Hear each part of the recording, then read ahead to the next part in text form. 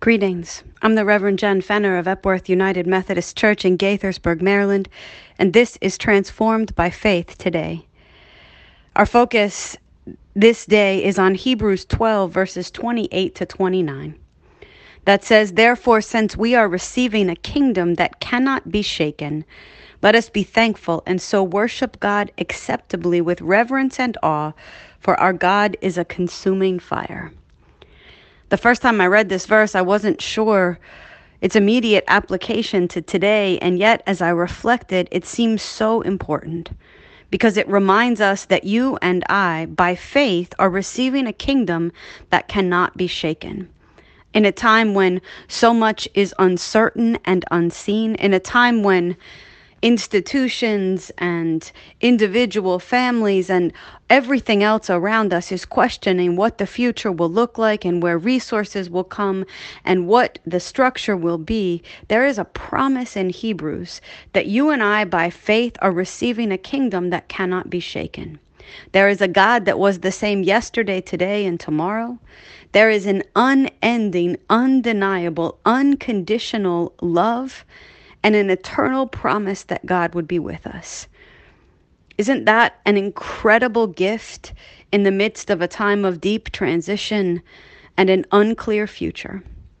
And so the scripture goes on to tell us, because we are receiving this kingdom, this promise, this forever God that cannot be shaken by whatever were to come our way, because we have that security and that knowledge, we worship with reverence and awe because we believe that God is a consuming fire. Fire is always an interesting metaphor for God, I believe. Fire is powerful and full of energy and light.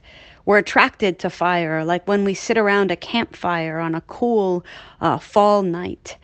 Or we're attracted to fire by a candle that burns in memory or in honor of someone, or as a way to make a home warm and inviting. But there's also an element to fire that is always dangerous, that can't quite be touched or held or contained. And God is all of that. Light and warmth and hospitality and vision and clarity and energy and strength.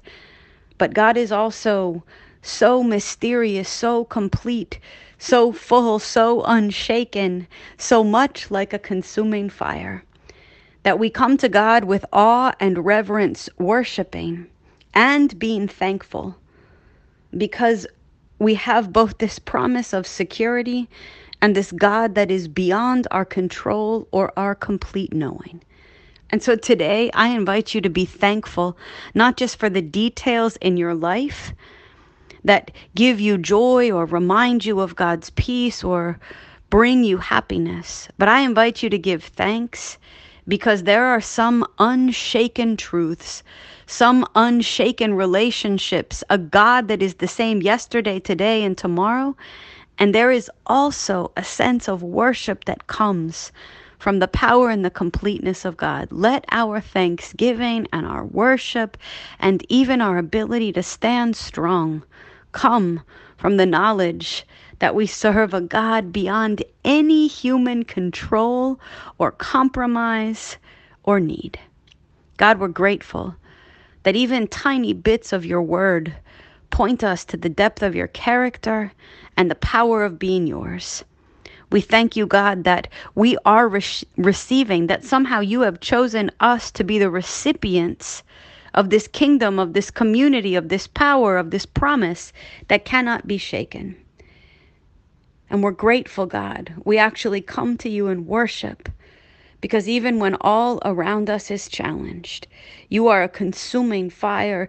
You are unchanged and unshaken, and you are our God. Fill us with gratitude and worship today. In Jesus' name, amen.